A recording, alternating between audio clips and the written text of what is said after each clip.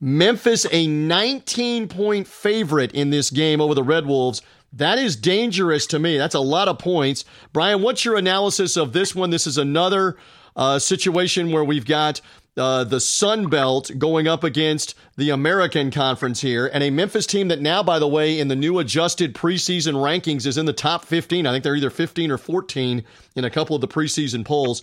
All right, Saturday night, prime time, River City, Elvis Presley music playing in the background. What about it? Memphis, Arkansas State. My rankings have Memphis number 15. Kenneth Gainwell is a big loss.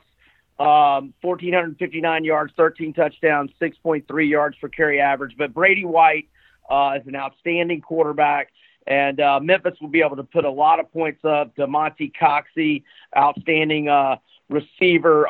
Arkansas State, as a double-digit underdog during Blake Anderson's tenure, is only 4-6 against the spread.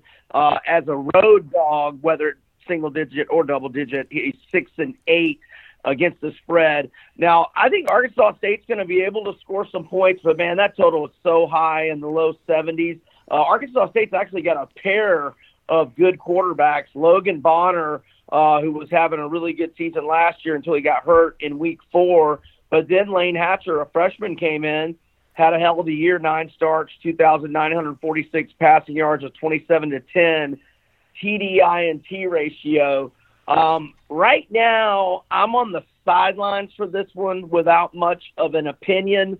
I would be interested in a team total that I don't believe they're out yet. Maybe a team total look to Memphis over maybe in the first half. Perhaps that's just something I might be interested in.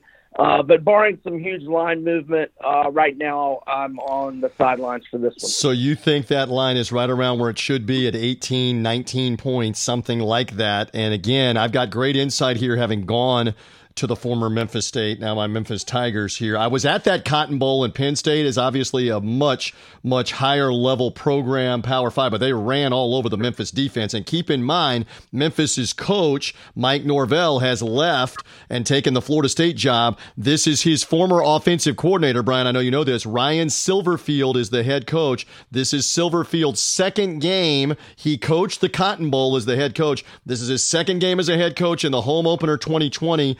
I mean, this is a huge game for Arkansas State, obviously, against a ranked team. How about this number, Brian Edwards? They've got 13 guys back that were all Sun Belt last year, including one of the quarterbacks you mentioned.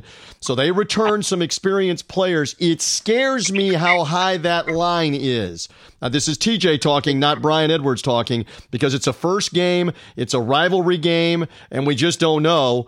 I hope Memphis rolls in this game, but it scares me that Arkansas State is getting that many points.